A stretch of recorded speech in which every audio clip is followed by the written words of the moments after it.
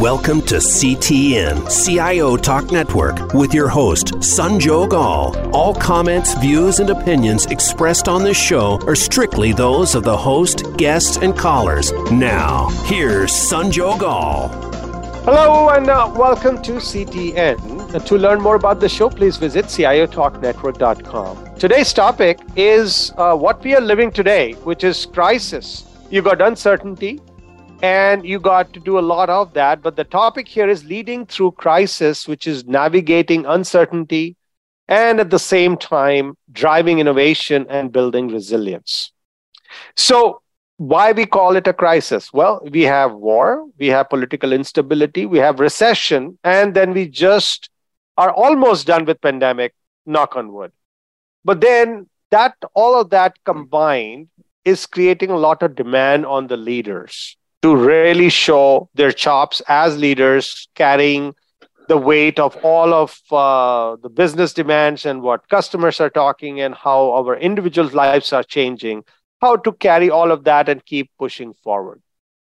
So while we say, okay, we are going to be navigating through uncertainty, but it's not just getting by. You also have to drive innovation. You have to manage talent. You have to build the resilience we needed, and the time taught us that we need to learn how to bounce back.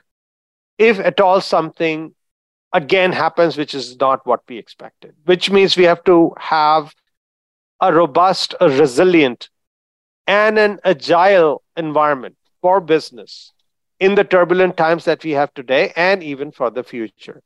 So how is the leadership development that is supposed to be happening all along, and we have been investing in leadership development, but how should that be reformed so that the outcome of that academy that we churns out leaders who are relevant and prepared for the times that we know we have dealt just now, and in future it could even become more complex. What kind of business model reimagination and what kind of adaptation to the changing customer needs would we need to do? And to that end, what would be the type of empathy and the cultivation of a culture that these leaders will have to do, which will make our organizations relevant and they will thrive and survive? And to that end, what new muscles these leaders will have to develop so that they're effective in this era of uncertainty and change, and also for the future? Well, that's a lot that I have mentioned here, but I could not have had a better guest than Vince Kellen, who is the Chief Information Officer with the University of California, San Diego. Hey, Vince, how are you? Hello. Thank you for having me. Great to be here. Absolutely. So you see, I kind of laid out a rather elaborate background or a context. So among the many challenges we all are facing, which one would you say the tops the charts for you? And or have you faced already when we are going through this crisis? And what have you done to overcome it? Well, your entry stirred a lot of questions in me, as well as a lot of recollections. And, when you say crisis, I linked crisis to foresight.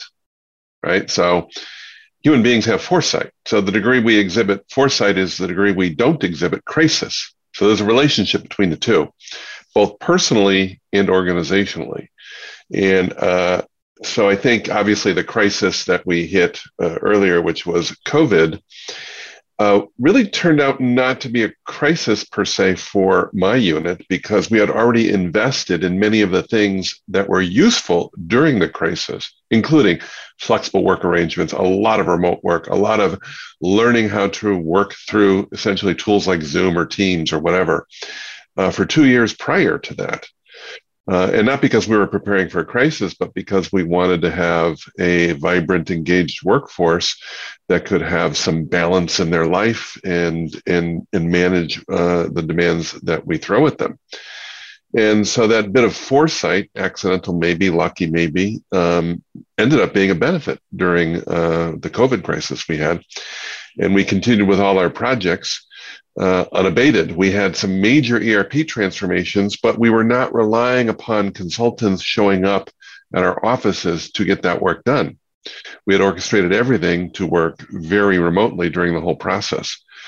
So we never really skipped a beat in the middle of it. So I think the secret in dealing with crisis is to invest in many attributes personally and in your organization early and often to be ready for many different types of crises. And since we don't have a crystal ball and we don't have infinite resources, we could go nuts trying to be prepared for everything and anything that's possible. And that may not be seen in the right light by the folks who are pawning up the cash. How do you deal with that? No, I think, that may be true, but the set of organizational and human skills to face crises are finite and pretty well understood. Resiliency is one of them. And so resilience in the organization is to be able to roll with changes, be able to deal with ups and downs either in the market or inside the organization. And you can set up resiliency in your organization by being able to execute reorganizations, small or subtle or large, quickly. Now, there's a way to do that through the motivation and the inspiration of the workforce as well. So in order to be ready to execute the changes you need to make to deal with the environment, you have to have a workforce that's eager to execute those changes. And we know that can be invested in early. I think a personal resiliency is one that I'm a little more been thinking about lately, especially for the next generation of IT folks and IT and business leaders coming up, because there's a sort of personal resiliency that needs to be cultivated inside leaders. And this is right out of Warren Bennis and Crucibles of Leadership, and how many leaders have to walk through a bit of a valley of darkness in order to learn the resiliency needed to face and especially ward off future crises. And when you actually good that you're recognizing and acknowledging, and I think the world is too, that the newer generation of leaders cannot be thinking that they will get a snapshot of a business and it's going to stay status quo for next 5 years, right? They literally have to build a plane while flying it, or for that matter, dismantle the same plane while flying it and then fixing it again. It's like a ever-changing plane of sorts. Yes. And the leader may fail and fall and have to get back up and try again. Absolutely. Now, we traditionally were never offered that academy. So you're learning on the job, and there is a cost of those mistakes which will be borne by the organization, by that individual. But is it a good idea for us to say, okay, go ahead and keep sandboxing it at the expense of the organization? Or could there be something which could be brought close to a simulated environment in which these people can do it? But then when you're trying to deal with emotional traumas, you can't do a pull the plug test to simulate a trauma. One of the beauties of the human mind is you don't have to live it to learn it. You can learn from others.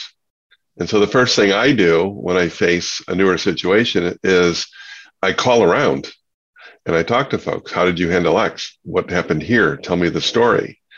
And so I absorb and learn through others. And then, of course, I can freely simulate in my own mind what I think are possible scenarios. I don't think we've come close to tapping the art of learning through others and learning through simulation. And that's obviously how you can do that. Now, I was trained in the martial arts and as an instructor for 29 years. And so we are training for a situation we never want to have happen. So we have to simulate, and we have to have fidelity in that simulation that mirrors what we're going to encounter. And yes, there's ways of doing that. Military knows this as well. So I think we don't have to necessarily learn on the job. I think we have to commit ourselves to study. See, so you were almost a sensei, right? In the sense, like, since you were practicing martial arts. And we also know that there are some people who become sensei, then which is the leader or master.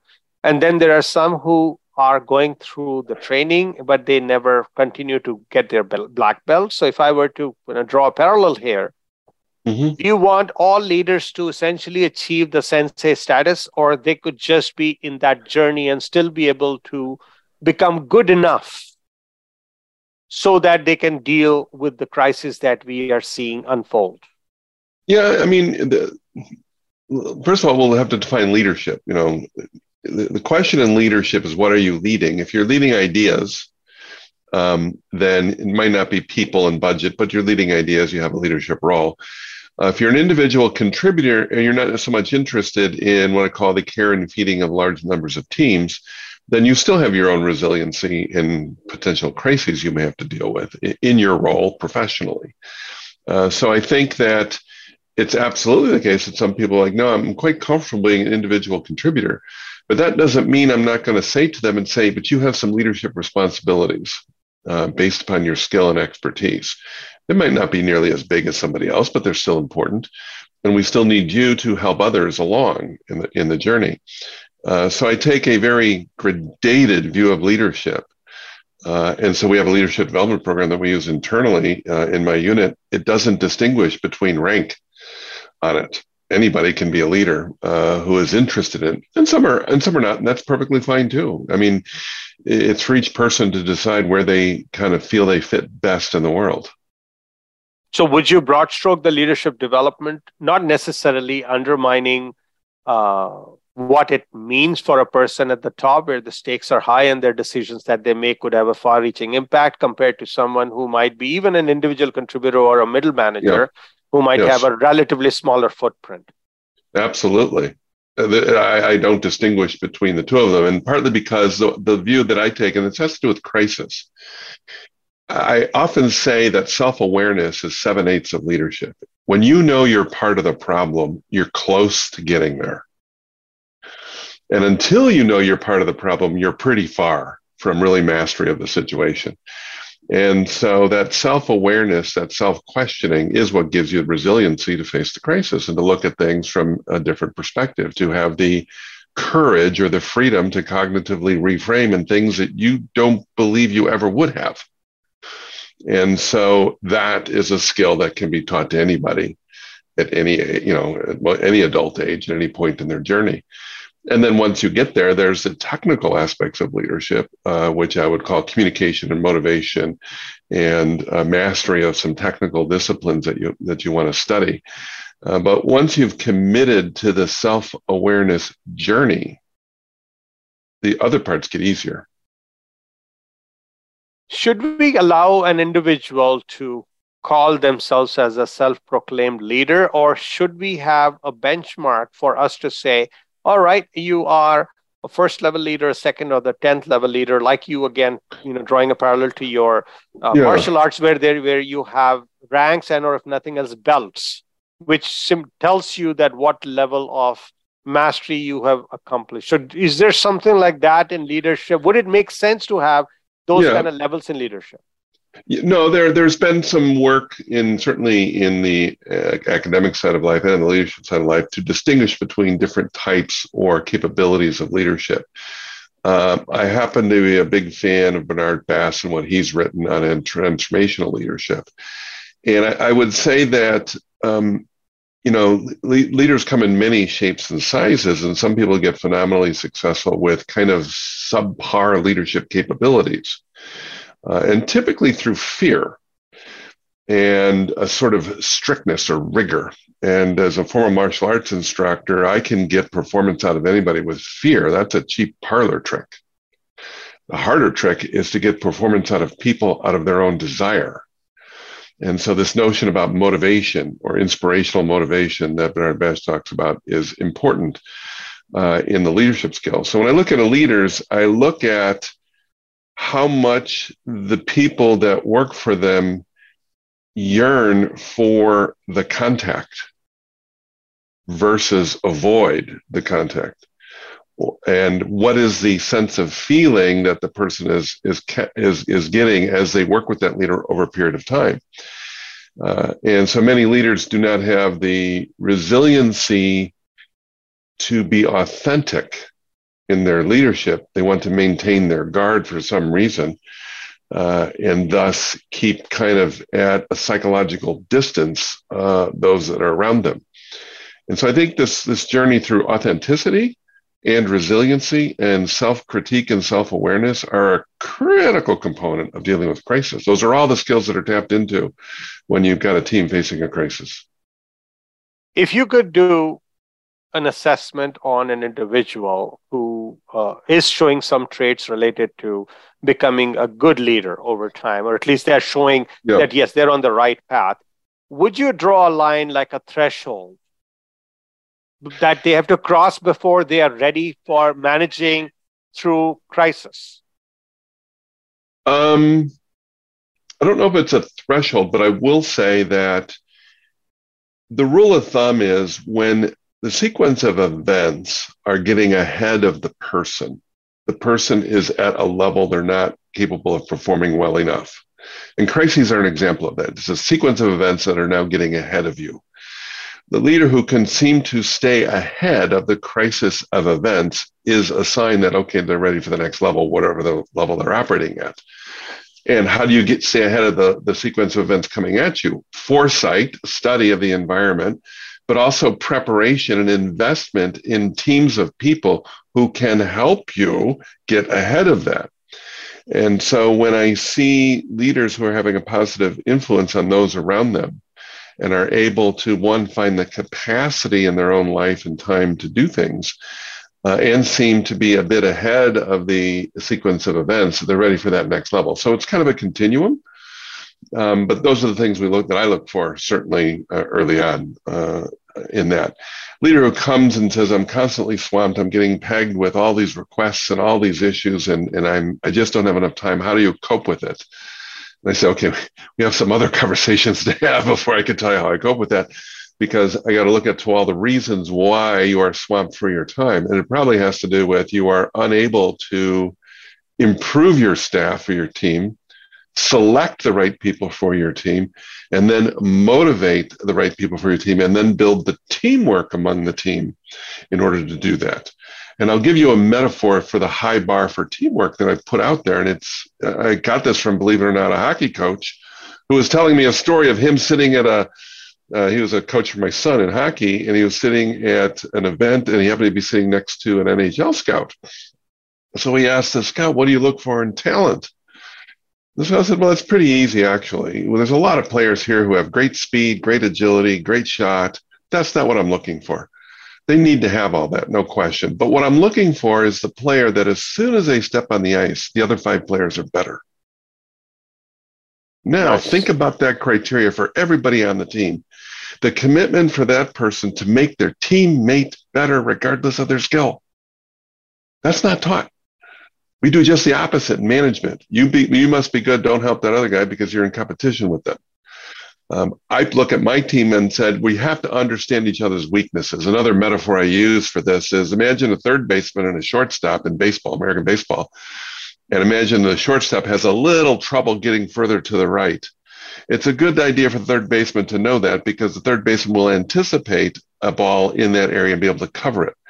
So those 2 players who are self-aware and aware of each other's weaknesses and strengths and are willing to cover each other for that will catch more balls than others who are fighting about it. For the players fighting about it, the balls go through them and they lose the game. So it's real simple. We don't do that enough with our teams. And I think these are the investments that actually get you to crises.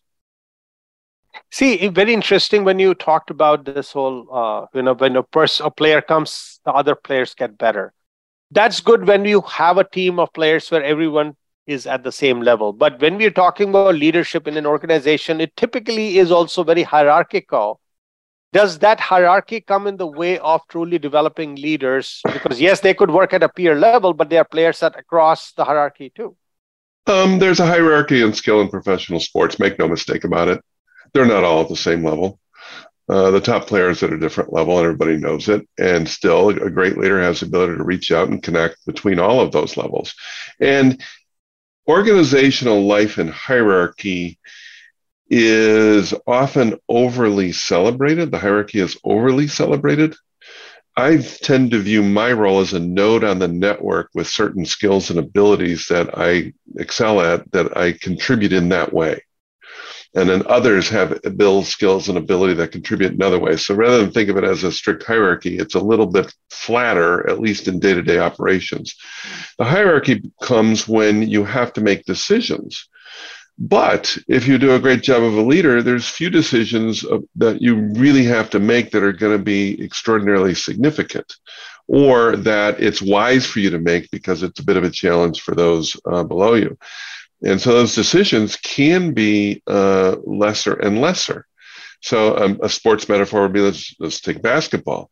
If you got a player coach on the floor, the coach doesn't have to give the play. Player coach on the floor can give the play, and the coach can observe and monitor. And in some cases, that happens in sports, where the players get so good on the floor, the coach isn't necessarily needed in the middle of the play. So I think our job as leaders is to make ourselves a little less visible, believe it or not, and to be more facilitative. So very interestingly, when the team is singing Kumbaya and lives are normal, it will be great for you to be invisible. Do you think you could afford to do that and also train your other people who work with you today to work towards that invisibility when there is crisis? Or that's the time when you have to pop up to take charge, etc. Because very soon you want to bring normalcy even during crisis and then go invisible again. What should be the mindset at the time when there is a crisis for a leader who otherwise strives to be invisible? Yeah, the crisis denotes fear.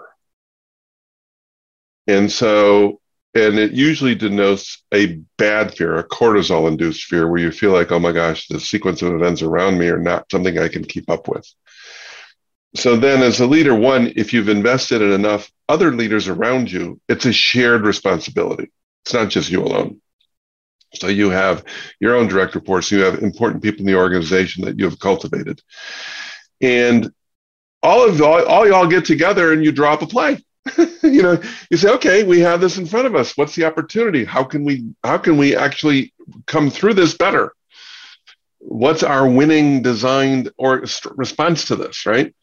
So another metaphor I like to use is, Michael Jordan and Phil Jackson and the Bulls. Imagine a game in a playoff where fourth quarter, they're down by 3 points. It's a crisis. They should have won the game by 20 points and they're having a bad game.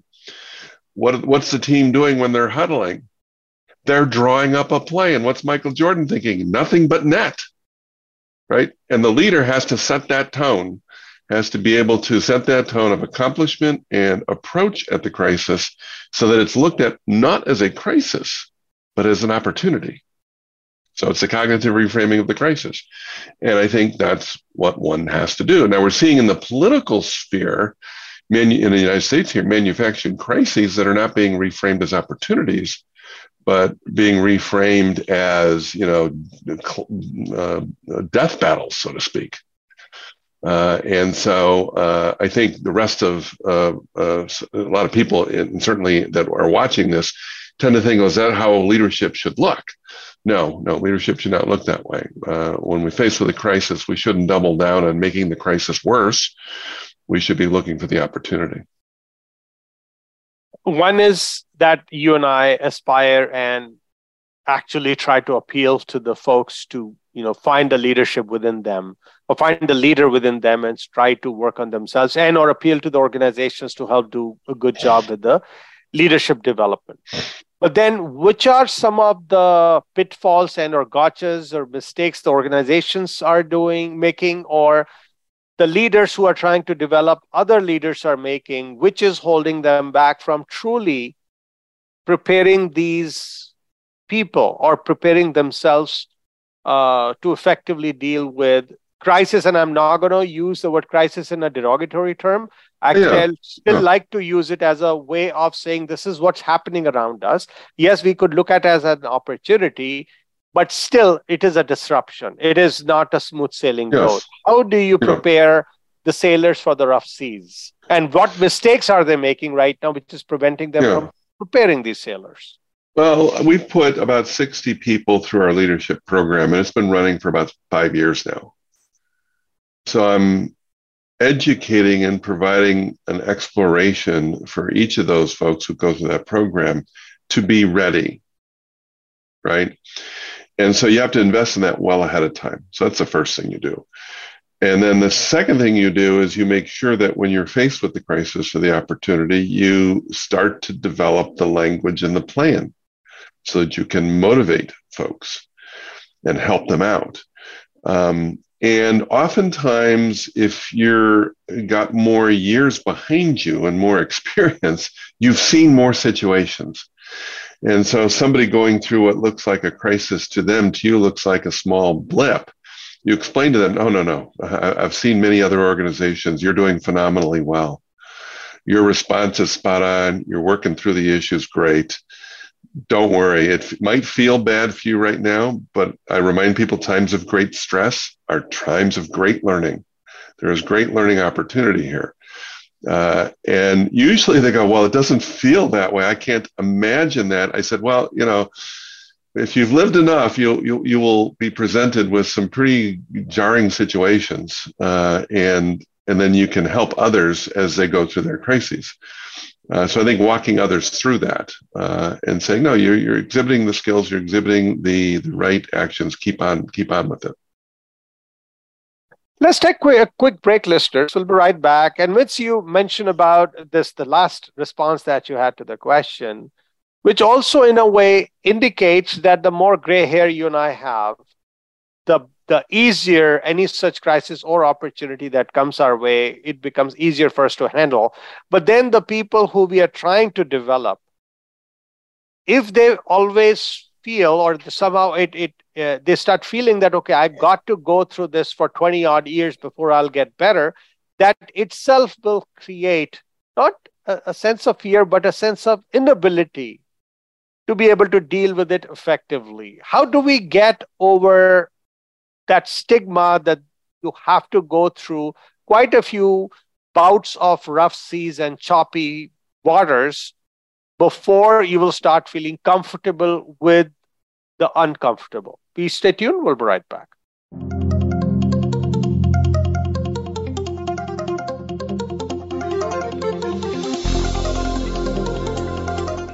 Today, enterprise technology is both strategic and global. Each week on CTN CIO Talk Network, IT thought leaders from around the world share their experience with listeners as they discuss with Sanjog Aul how they are trimming costs and partnering with business to innovate and help IT become more competitive, better care for customers, and improve the corporate bottom line. If you want to keep up with IT thought leadership, listen to CTN CIO Talk Network with Sanjog Aul at CIOTalkNetwork.com.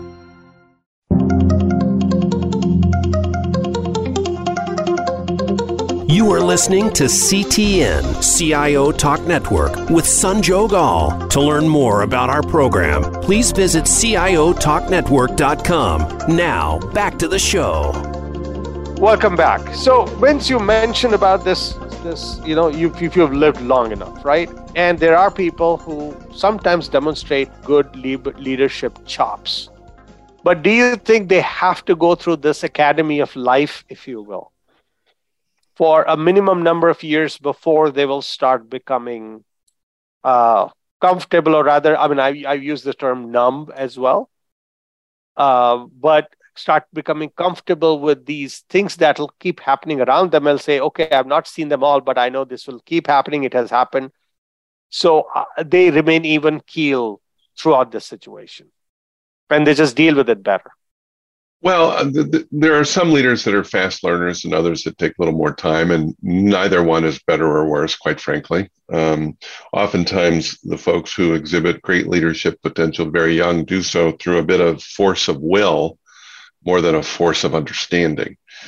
And so saying, well, you got to get gray hairs to get good at leadership. Well, that's like saying, a tree's got to grow tall in order to have good shade. I mean, that's the way nature works. So if I'm going to be upset about nature, then I got some other issues I got to deal with here. So if I'm anxious for my own maturity to go faster, you're not enjoying life, I guess. right? So you got to live in the present. While you got to be concerned with the future, each moment is the present. You only have the present. So I remind, I've coached a number of younger leaders, and they all report the same thing, which is, I suppose I'll have to go through this a few more times before I get more comfortable. I said, yes, that's part of the journey. It's unavoidable. I mean, the first time you get on a horse to ride it, you're not going to feel comfortable. It takes a bit of time. And then after a few years, you get some mastery over it, as with anything else. So if you're going to rue that or worry about that, then let's talk about other things.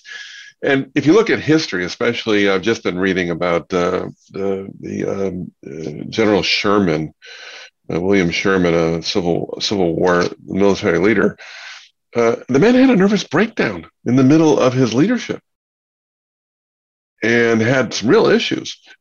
But fortunately, him and Ulysses Grant got to be friends with each other and got to support each other along the way. And the historians are saying, he actually improved as he went on with the tactics and what he was doing there. That's a common story everywhere. Leaders going through these what are called leadership turns. So I would just advise the young person, don't worry about that. Keep going. Just stay in the present. And yes, as you get wiser, as you get older, hopefully you get wiser. Now, with what you just said, what's your advice to these, not a wannabe leaders, but upcoming or step-up candidates for leadership? Should they step away, or rather, abstract yourself from what's happening in front of you so that you don't feel it's happening to you, almost start feeling that it's happening for you? It's a learning opportunity. But if they are feeling that they are in the train, if you will, which is going at 100 miles an hour, that could create panic, or that could create loss of objectivity. Yeah. But is it a training thing? Yeah, it is. It's a reminding. It's a bit of a training. It's cognitive reframing. So I go back to other sports metaphor. John Wooden, famous coach of UCLA basketball team, who would sit way up in the bleachers and watch his team from on high. So I often thought he wanted to see it as God sees it, not as he sees it. So I remind folks, you have to look at the scene as God sees it, not as you see it. What does that mean? You have to get out of yourself. Right? So, meaning, don't worry about you and don't worry about your own fears. Instead, step back a bit, look at the larger scene, look at the trajectory of the organization. Now, to do that requires the person to have a definition of their own purpose that transcends their current role and perhaps their current organization. They have to have a sense of continuity that's what I'll call more connected to humanity than just the temporal moment. So that then gives you the ability to step out and say, okay, I'm going to step out here. And if I'm a part of the problem and I need to get removed from the situation, so be it. But I'm going to exercise my ability to look at this situation in order to navigate what we're going to be going through here. That's a very important skill. I don't think many get it because they're so worried about their person self, their ego, and their own role and their own situation, that it's hard for them to remove from that. But I think you have to, and you have to surround yourself with people, or at least a couple of them, who will make you do that and give you I give people the permission to remind me I'm being a jerk. Not everybody, but some. And there are some people who have had a setback, and or people who start thinking that they can essentially manipulate others, and that could be part of their upbringing or others. Mm-hmm. And otherwise they could have good talent, but they have these few vices that developed due to whatever that may have happened in their lives. Should an organization, when they identify such a thing, forgive it or help them get rid of it, so that we don't lose an otherwise a potential candidate for leadership, or we discount them completely? What should an organization do for people like that? That should we allow them to get a rebirth as a leader? Well, first, make them aware of it. So if my first role for leaders, you got to be self-aware. And so I was coaching somebody, and the person said to me, "Do you promise that you will tell me when I am part of the problem?" I said, "Yes, I promise." "Do you promise to absorb that?" She goes, "Yes, I do." And so, one, get the person ready for that. And then say, "Okay, now let's talk." So I was just coaching a leader, and this particular person is extremely good at lateral leadership, but he's not that so great at what are called top-down leadership, meaning the ability to influence through motivation is really, really good, but the ability to essentially make some very difficult decisions and actually have to tap into some of those, what I'll call manipulation skills, is weaker. And I told him, for the future, I'm going to need more of that from you. Let's work on this. And this person's great. I'm aware of it now. And yeah, I agree. I kind of shy away from that. I said, but you don't have to do it alone. You got others who can help you. You're so strong in this one area. You got others who are better in this other area. So use them. The first thing a great leader does is doesn't do it all themselves. They find somebody else who's really good and better than them at it and have them work the problem. So yes, make them self-aware. Then two, give them the chance to work on it. And I think 3/4 of the time they can get there. It's usually if there's just some deeper psychological dysfunction or motivation behind the person that's just harder and a little more incorrigible. At that point, you then may have to part ways. Now, I know you mentioned about manipulation, but I just want to make sure I confirm this. Is manipulation a desired trait for a leader? I think all great leaders who are verbally gifted are manipulative without knowing it, because we work in a soup of human relationships for which hierarchy is still important and for which people attend to our words and will react without speaking and maybe without even expressing what they're thinking in a way sensitive to our words. Thus, we develop a word pattern that looks to be successful to us, not knowing that it's actually feeling manipulative by the other side. And so all leaders tend to have that. They used to call Steve Jobs in his reality distortion field, where he would try to manipulate reality itself with his words. And so, yes, I think all leaders tend to have a way of doing that without knowing it. And most times it's good. Sometimes it's not. And there are some leaders who get real good at manipulating through language and sort of getting their way. And that leader says, okay, I'm being effective because now that I'm getting what I want out of that person. What they're not asking is, how good does that person feel? But isn't that narcissism? Potentially, yes. But to an extent, many humans have a hint of narcissism in them. We all have a self-interest. Right. So, in fact, one thing I like to do is I like to learn about other people. So I ask them, tell me about yourself, like you're doing with me. And, they go on. So I think most people do have an interest in explaining themselves and understanding themselves and an inward look at themselves. So I think that's natural and part of the human condition. It's when it is used to make somebody to remove their agency, to remove their autonomy, and to make them feel bad. That's when it's starting to get bad. And so where we are heading, right? I mean, if you see evolution is happening in all areas, good or bad, right? Whether it's political landscape and business innovation landscape, newer technologies are coming, newer disruptions are happening. And not everything should be looked at it as a crisis. It should be looked at as a totally a different dimension that we are entering into, a different phase of life or phase of existence that we are entering into.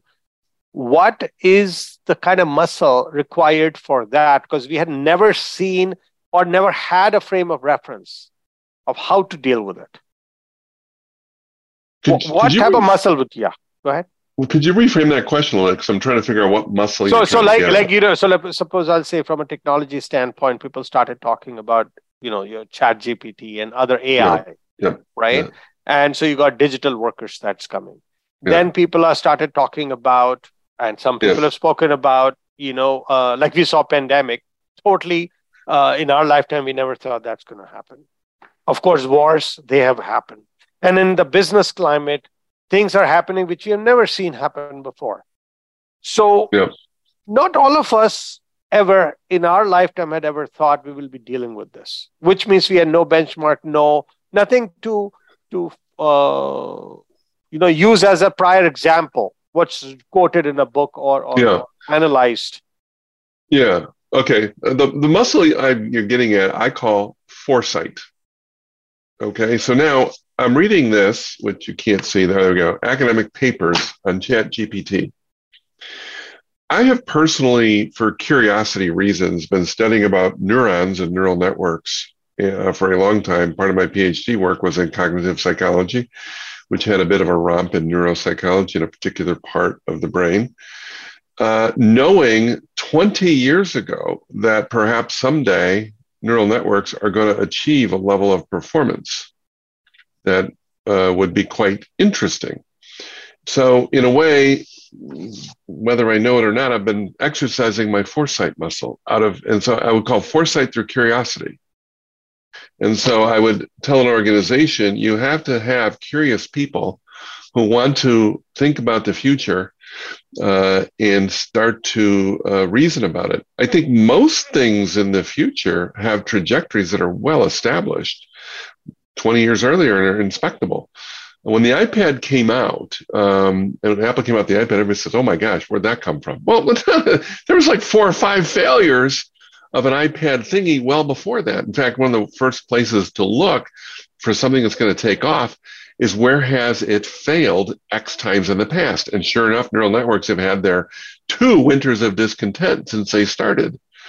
And now they're exploding again. So the first thing when I see a failure in the market on technology, and I see a second failure on that, then I'm all over it. I'm like, wait a minute, this might be the next runaway thing. So I think there's fundamentals in there that give us the ability to know how to anticipate the future. We can't get everything right, but we can get enough that we can get close up. And yes, there's certain things that are what we call black swans. They're just going to come at you, and there's no amount of prediction you can do.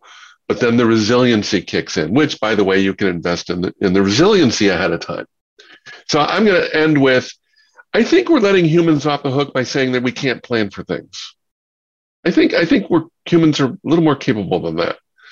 I think there's more we can do to be ready either to react to things or to get ahead of things. One last comment I'd like from you in terms of where we are heading, right? And we don't know where we are heading because I wish we had a crystal ball. But what should be our fundamental values, principles, beliefs that we should keep intact because things will continue to get disrupted, changed, etc., which will allow us to keep that solid foundation, which will allow us to further build our leadership potential? Yeah, for me, the values question is one that I think about even more so. And I think leaders have to be grounded in values. So for me, a critical value is who's being left behind, but because of technology. The world is getting cleaved into 2 right now. Those who are part of this technocratic realm, us, for example, and those who are outside looking in and not seeing any of the benefits. I'm deeply concerned about the long-term direction of that. So I think, yes, you have to point at your values. And I think the key value for leadership is who's being left behind and how are we bringing those who are being left behind along with us. I think that's an important part of the human story. All right. So once again, thank you so much, Vince, for sharing your insights about how we can all work at our respective ends and help others in the areas where they can effectively lead through crisis. They could navigate uncertainty, drive innovation, and build resilience. So thank you so much again, Vince. Thank you. It was a pleasure. And listeners, please connect with us on social media. Subscribe to our podcast. Once again, thank you for listening to CTN. This is your host, Sanjog Aul. Till next week, take care and God bless.